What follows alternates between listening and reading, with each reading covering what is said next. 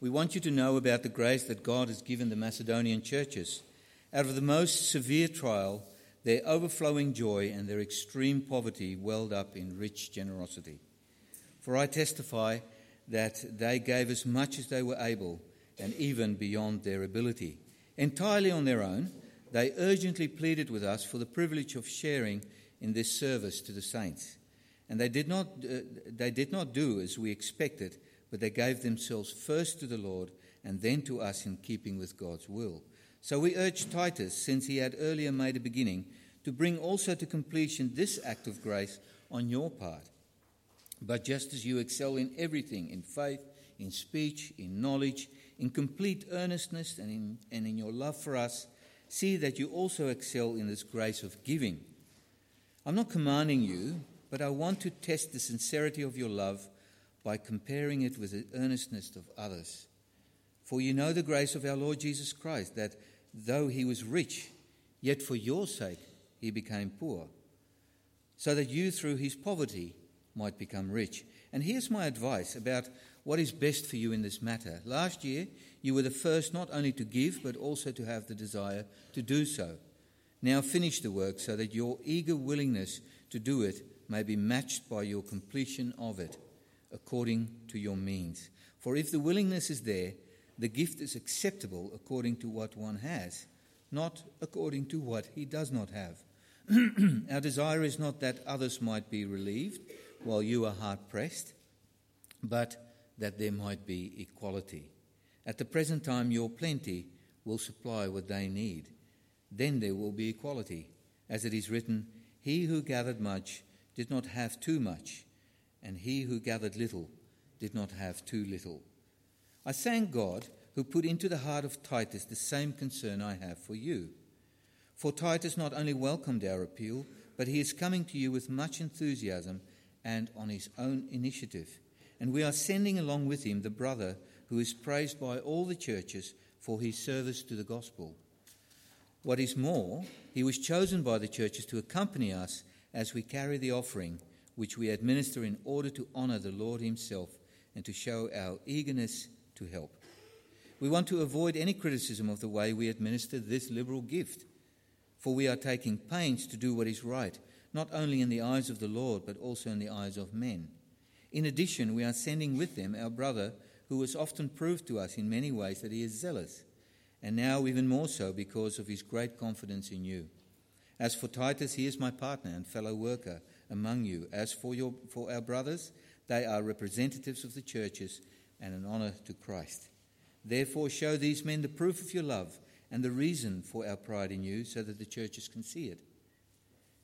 There is no need for me to write to you about this service to the saints, for I know your eagerness to help, and I have been boasting about it to the Macedonians, telling them that since last year you in Achaia were ready to give, and your enthusiasm has stirred most of them to action. But I'm sending this, brothers, in order that our boasting about you in this matter should not prove hollow, but that you may be ready, as I said you would be. For if any Macedonians come with me and find you unprepared, we, not to say anything about you, would be ashamed of having been so confident. So I thought it necessary to urge the brothers to visit you in advance and finish the arrangements for the generous gift you had promised. Then it will be ready as a generous gift, not as one grudgingly given. Remember this, whoever sows sparingly will also reap sparingly, and whoever sows generously will also reap generously. Each man should give what he has decided in his heart to give, not reluctantly or under compulsion, for God loves a cheerful giver. And God is able to make all grace abound to you, so that in all things, at all times, having all that you need, you will abound in every good work. As it is written, he has scattered abroad his gifts to the poor, his righteousness endures forever. Now he who supplies seeds to the sower and bread for food will also supply and increase your store of seed and will enlarge the harvest of your righteousness. You will be made rich in every way so that you can be generous on every occasion, and through your generosity will result in thanksgiving to God. This service that you perform is not only supplying the needs of God's people, but it's also overflowing in many expressions of thanks to God. Because of the service by which you have proved yourselves, men will praise God for the obedience that accompanies your confession of the gospel of Christ and for your generosity in sharing with them and with everyone else. And in their prayers for you, their hearts will go out to you because of the surpassing grace God has given you. Thanks be to God for his indescribable gift.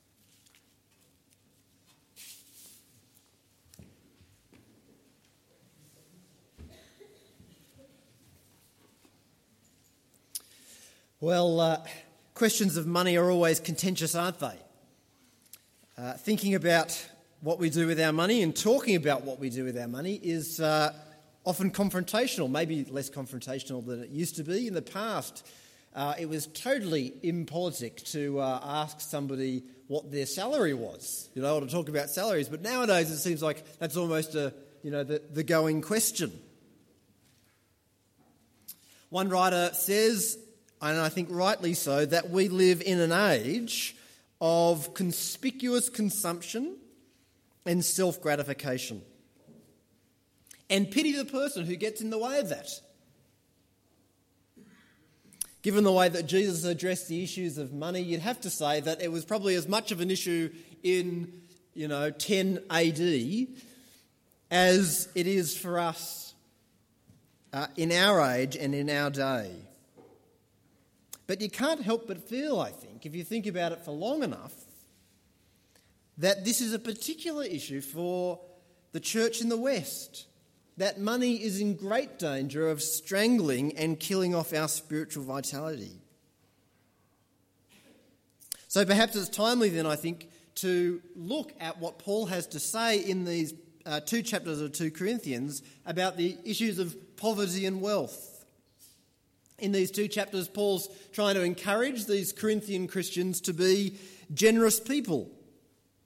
He's encouraging the church to be generous. And the background to these 2 chapters is really a 10-year collection kind of welfare project. Paul has been travelling around.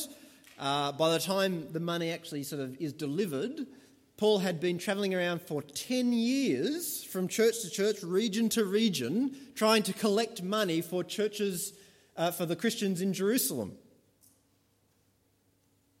And it seems that the Corinthians had already kind of signed up to supporting this work,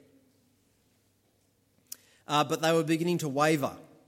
And so Paul, as he writes this letter to them, he is encouraging them to continue and to follow through with their generosity. And in doing that, he gives us 6 lessons, I think, in these 2 chapters about generosity. So first of all, he says that generosity is grounded in the gospel.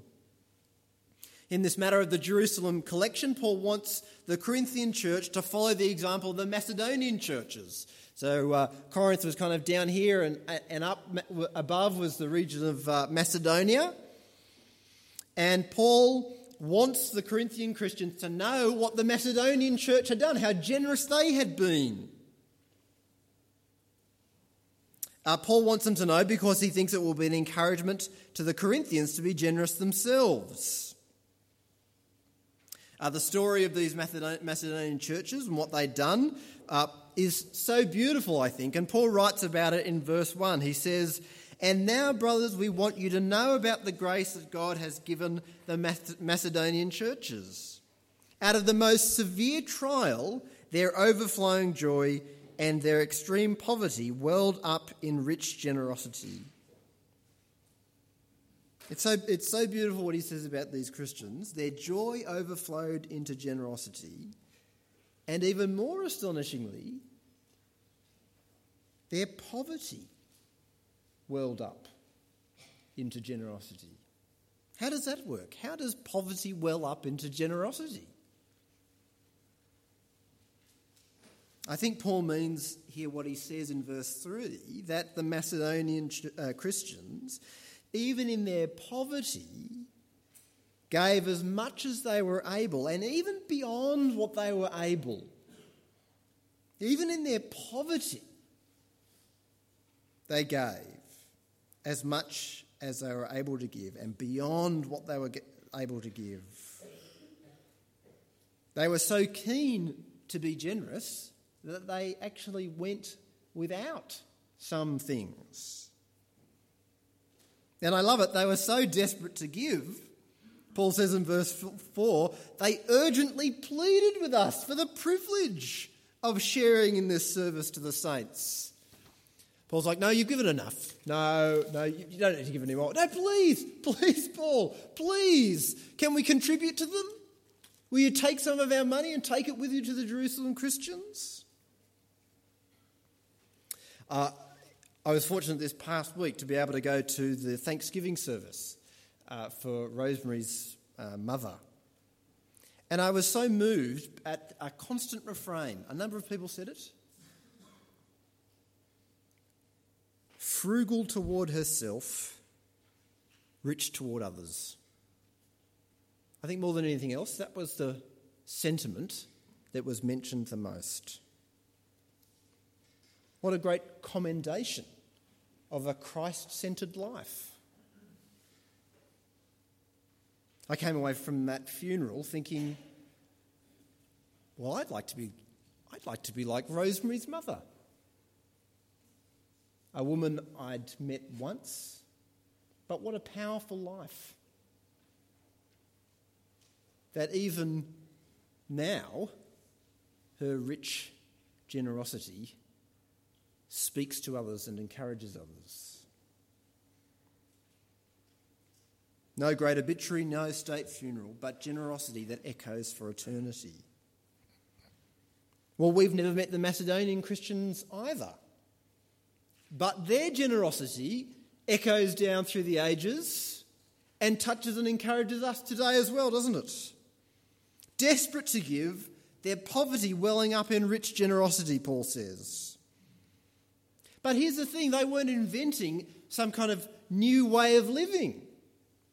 But actually the way that they were living was just the reality of the gospel welling up in their own life, what Christ had already done. Paul says in verse 9, "For you know the grace of our Lord Jesus Christ, that though he was rich, yet for your sakes he became poor, so that you through his poverty might become rich." Why were they so desperate to give? Why were they pleading with Paul to give? Please, Paul, let us give to the Jerusalem Christians. Why was their poverty welling up to rich generosity? It was because they looked at Christ, and Christ, who had given up the riches, the treasures at his Father's side, entered the muck of our world, died on a cross, so that we could be rich, so that we could be children of God. The lives of other Christians might be a spur to our own generosity, but ultimately the greatest spur to our generosity is what Jesus has done. Rich, he became poor, so that through his poverty we might become rich. Notice what Paul doesn't say. He doesn't say, so that through his mild inconvenience we might become better off. But through his poverty, through his destitution, we might become rich. It's so easy, isn't it, for us to settle for giving out of abundance, giving our loose change. Jesus gave up his own life in generosity.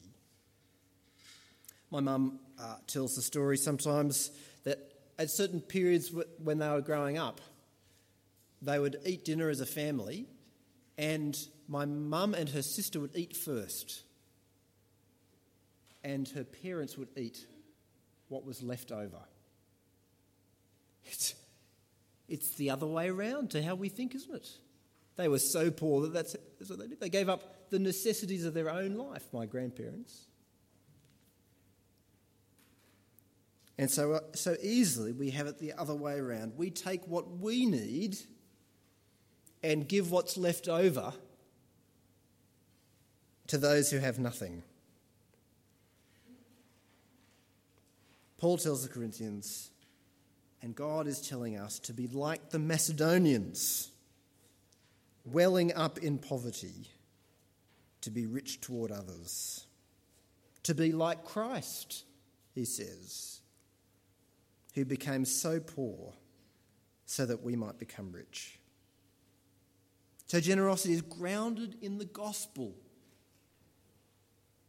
Next, Paul says in our generosity, there ought to be a kind of equality, or a kind of balance. Verse 13, our desire is not that others might be relieved while you are hard-pressed. Here's the balance.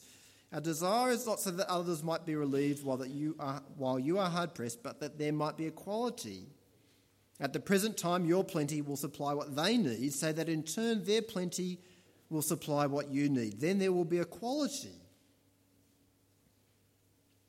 The goal of communism and of socialism and of many of the kind of left-wing movements of today is the goal of absolute equality. If you read Animal Farm, that's the aim of the animals on the farm is absolute equality. All animals are created equal, it's just that some animals are created more equal than others. Their goal is that everybody has the same amount. But that's not the kind of equality that Paul is talking about here. A better word, I think, is balance rather than equality, or maybe equity, or something like that. The Corinthians have more than they need at the moment. So Paul says, well, if you have surplus, give to the poor Christians in Jerusalem. And it might be in the future that the tables are turned. It might be that the Corinthians are poor and the Jerusalem Christians find themselves to be better off, and so they're able to sort of return the favour. There's a kind of a balance, not so much in terms of everybody having the same amount at the moment, but in terms of they give, you give to them and they give to you. So as middle-aged Christians, we might help those who are starting out in life, who are finding it hard to kind of get their life up and going. We help out as middle-aged Christians, and then in our old age, perhaps people are able to help us. We might lose our job, and other Christians have a secure income, might be able to kind of help us out a bit until we get back on our feet. And then later on, we find that we're the ones with the stable income, and other people are struggling to find work, and we're able to kind of return the favour, so to speak. There are people in this church, I know, who've received financial help in the past and who say, we've received financial help in the past and the great joy of my life now is to be able to return that favour to others. But the principle that Paul is talking about is not just a local principle. I think we do that relatively well. I don't know, maybe we could do that better. I think we do that well because the people that we're giving to are kind of in front of our face. But when Paul was writing to the Corinthians, he's writing to them about a church which is on the other side of the Mediterranean Sea. Corinth is not close to Jerusalem. I looked it up on Google. You can actually Google distance from Jerusalem to Corinth, and it will give you a map, and it will tell you how long it takes to get there. It's 3,000 kilometres from Jerusalem to Corinth, which is about the same distance from Adelaide to Darwin. It's not close. It's far enough away that it's not as though these Christians are likely to bump into each other in the future and say, well, you know what, you gave me a little bit, a few years ago, maybe you could give me some, maybe we could repay the favour now. And yet, so far away, Paul still says it's fitting that in our abundance we should supply the needs of those other Christians so that in return they might be able to return the favour to us. We might give to support the work of Graham and Linda, for instance, in South Sudan. And we might never expect to be repaid for that. But who knows, actually? Who knows whether or not, in a generation or so, Christians in South Sudan might be sending money to us in our poverty here. It's astonishing how quickly a country, a nation, can turn from prosperousness to poverty. It can happen like that. Read some of the stories of countries in Europe that have been ravaged by civil war. A few years, within the space of a few years, they turn from glamorous, places that look like the streets of France to bombed out shells.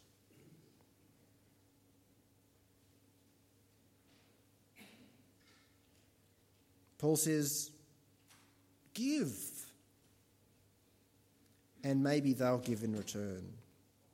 I think too, in terms of the asylum seekers coming to our own country. And I sometimes think to myself, it's a complicated issue, granted, but I sometimes think to myself, who knows whether in the years to come persecution will be so bad in this country that we'll have to flee to Sri Lanka and China and India. And I wonder whether we'll expect them to be generous to us when we have failed to be generous to them. The Bible isn't making an ironclad guarantee. If you give now, you'll get things given back to you in return. But Paul is saying that ought to be the pattern of our Christian community, that we strive for this equity, a reciprocity, a kind of balance. Generosity is grounded in the gospel. Generosity should strive for balance. Next, Paul says generosity should be carefully administered. Perhaps not quite as exciting, but still important. He says in verse 20, we want to avoid any criticism of the way we administer this liberal gift. For we are taking pains to do what is right, not only in the eyes of the Lord, but also in the eyes of men. It's not sufficient, in other words, Paul says, to say to them, well, we're Christians, so just trust us to do what's right. We don't need to be open and transparent because we're Christians, and so you should just trust us. No, Paul says, we work hard, we work really hard, we go above and beyond to avoid any kind of criticism being levelled at us, that we might have mishandled the money. At a church, in our local context, that means that we take steps to demonstrate that what we do is above board. So when we count the collection every week, we have two people counting it. It means that we keep records of our accounts and our spending as a church. It means that we set a budget every year, and every year we report on a budget. We do that. It's boring and at some level annoying, but we do it actually because it's important. Because being shady and underhanded actually damages the gospel. And working hard to be open and transparent promotes the gospel. Paul says he does it for two reasons. One, he does it for God. Isn't that amazing? Administering books is an act of service to God. He does it for God. He also does it for men. For people, so that they would see that they are diligent in their administration of other people's generosity. Generosity is grounded in the gospel. It strives for balance. Generosity should be carefully administered. Generosity, Paul also says, requires diligence and preparation. So it seems there's this risk that the Corinthians won't deliver on the commitments they'd made to support the Jerusalem church. And so Paul says to them in verse 10, here is my advice about what is best for you in this matter. Last year you were the first not only to give, but also to have the desire to do so. So last year they were keen, and now he's saying, now finish the work, so that your eager willingness to do it may be matched by your completion of it, according to your means. So it's great, I'm glad you're keen, but let's actually see some kind of follow-through on the commitment. And then he says later on in chapter 9, I know your eagerness to help. I've been boasting about it to the Macedonians, telling them that since last year You and Achaia were ready to give, and your enthusiasm has stirred most of them to action.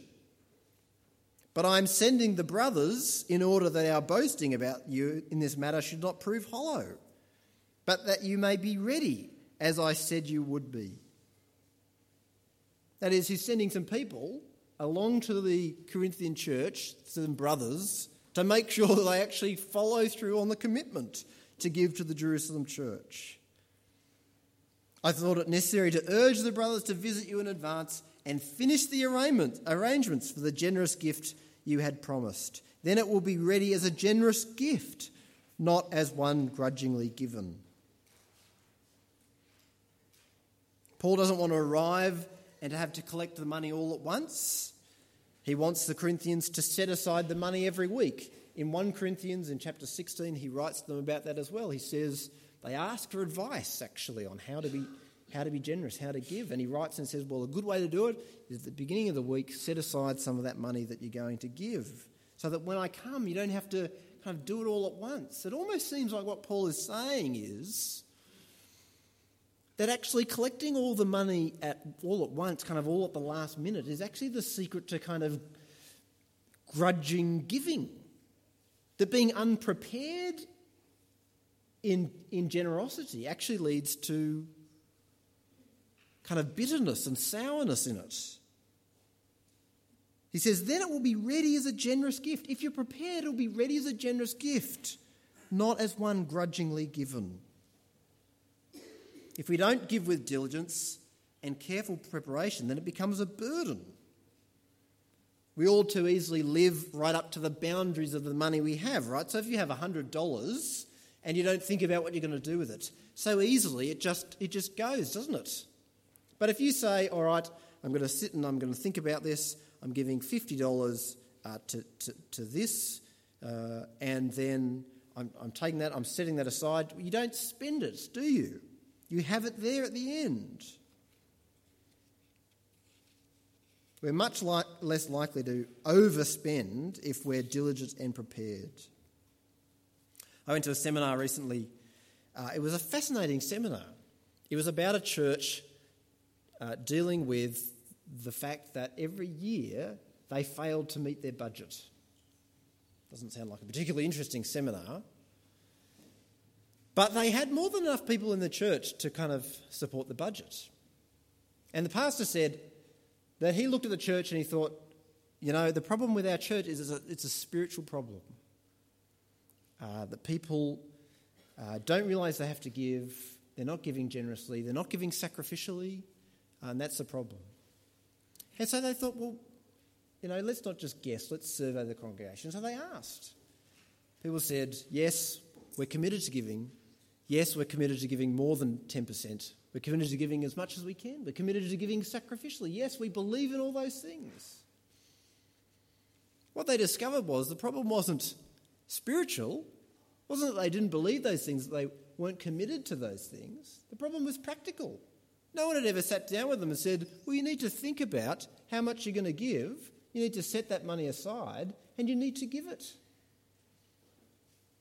They were committed to the kind of the ideals of generosity, but they didn't have any of the concrete steps in place to actually go through with it.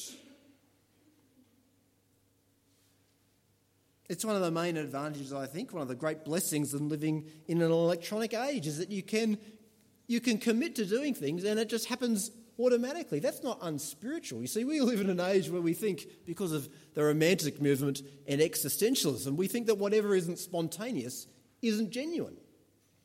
It's only if we kind of experience some kind of existential angst at the moment of giving that actually it's a spiritual act. But that's a lie, Paul says, because generosity requires diligence and preparation. And you can set up money to go to things, to missionaries. Someone was telling me the other day that they have a partnership with, I think it's the Salvos, so that every month a certain amount comes out. And that is, according to Paul, a great act of spiritual discipline. Because generosity requires not just great ideals, but great preparation and great diligence. Generosity is grounded in the gospel. Generosity strives for balance. It needs to be carefully administered. It requires diligence and preparation. Next, Paul says, it leads to more opportunities for generosity.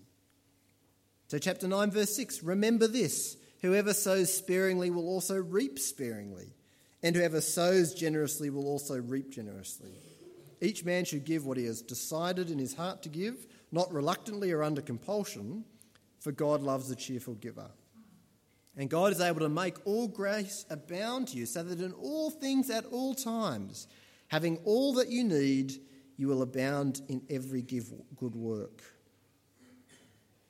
God returns what we give, but crucially, not in the way that we expect. Not necessarily, I don't think, in terms of money. The key aspect is God gives us more opportunities for generosity. In verse 10, Paul says, God will multiply our seed for sowing. The purpose of the seed is for it to be sown, and Paul says God will multiply that. I don't think he means that God will just give us more money, because he goes on to say that God will enrich us, in verse 10, God will enrich us in every way so that we can be generous in every way. I think he's kind of moving here beyond just generosity in terms of finances and saying that when you're generous with the money that God has given you, God actually multiplies the opportunities to be generous in other kinds of ways as well, with time and gifts and love. The more generous we are, the more God gives us opportunities for righteousness and compassion. In contrast, the selfish person sows sparingly and reaps sparingly. They're absorbed by their own worries and their own concerns. I read this week a quote from a book about a selfish man. It's an interesting little snippet. This writer says, "A selfish man is never rich. His day is as long as his neighbour's, yet he has no leisure except for his own amusements. No sympathy or concern beyond his own perplexities." That is, he's just absorbed with himself. No strength but to fight his own battles, and no money except for his own need. What haunts his mind at every turn is the dread of having too little for himself. It's interesting, isn't it? What's the core concern of the selfish person?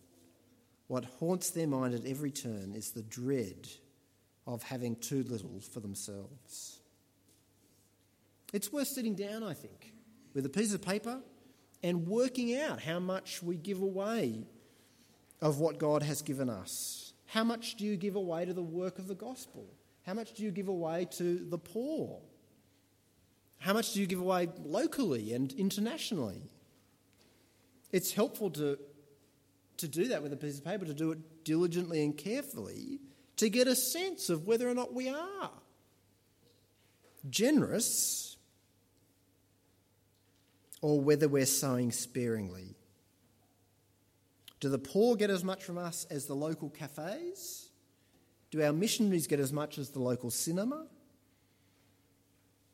Sometimes we feel generous, but it helps just to sit down and to work it out.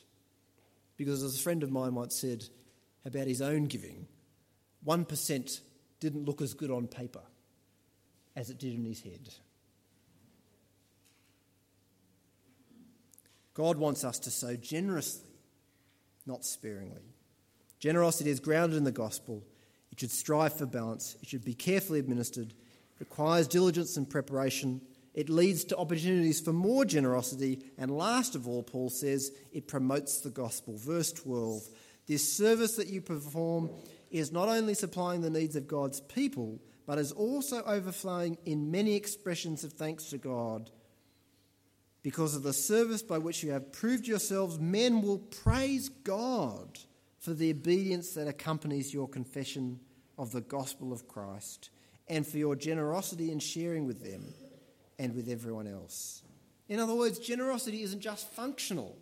It doesn't just help people's needs. I mean, that's great. That's kind of its immediate purpose. But beyond that, Paul says it leads people to thank God. It leads people to praise God for our generosity. And you only have to take a moment to think about that to see how true it is. You only need to think of people, the responsive people who've received our generosity, received Christian generosity, to see that it does so often lead to praise and to the glory of God. Someone told me a story recently of a mother who came to a church playgroup. She'd been coming along for a while, and then I think it was she suddenly got sick. I can't remember the details. She suddenly got sick, and what happened was the ladies in the playgroup, in the church playgroup, said, well, we'll do what we always do in that situation, and we create a meal roster and take some food around for this lady. Well, this lady didn't know what had hit her. She'd never been part of a community where people did that. She'd never known anyone who would do that for her. John Dixon tells a similar story in his book, Promoting the Gospel. It tells the story of two people who weren't believers, who through the generosity of the church came to know Christ. And when we think of our generosity in places like South Sudan, I suspect that there are people there as we speak praising God because of the generosity of Christians in Australia and America. People they've never met praising God because of us. Wherever Christians are giving generously as Christ gave to us, the gospel is being promoted for God's glory. Well, there are so many things that could be said about Christian generosity. Paul gives us some practical tips on how to be generous. But at the end of the day, the reason that we're generous is because it glorifies God. It glorifies God, it promotes the gospel, and we give because Jesus Christ gave. Jesus, who was rich, became poor so that we might become rich. The generosity of Jesus in the gospel glorifies God, and the generosity of Jesus, which overflows into our lives, glorifies God as well. Let's pray.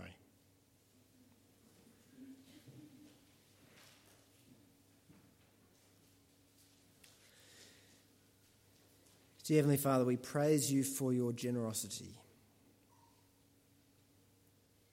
Your generosity, Lord, to us in dying for our sins and in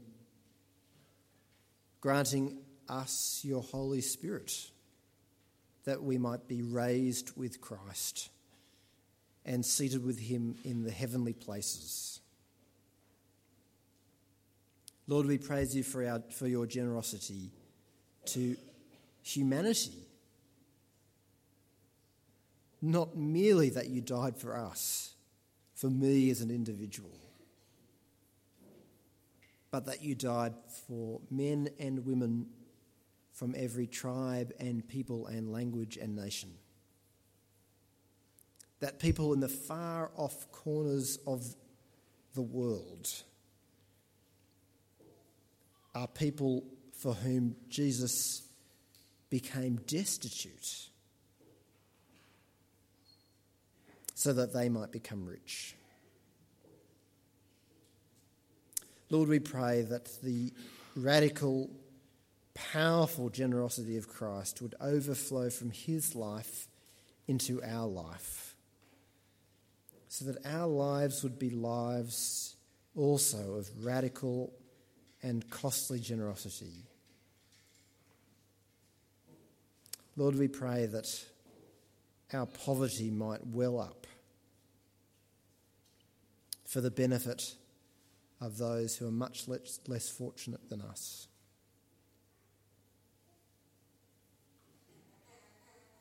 Lord, we pray for those in the world who are struggling at the moment, We think particularly of South Sudan, where they are on the cusp of a wide-reaching famine.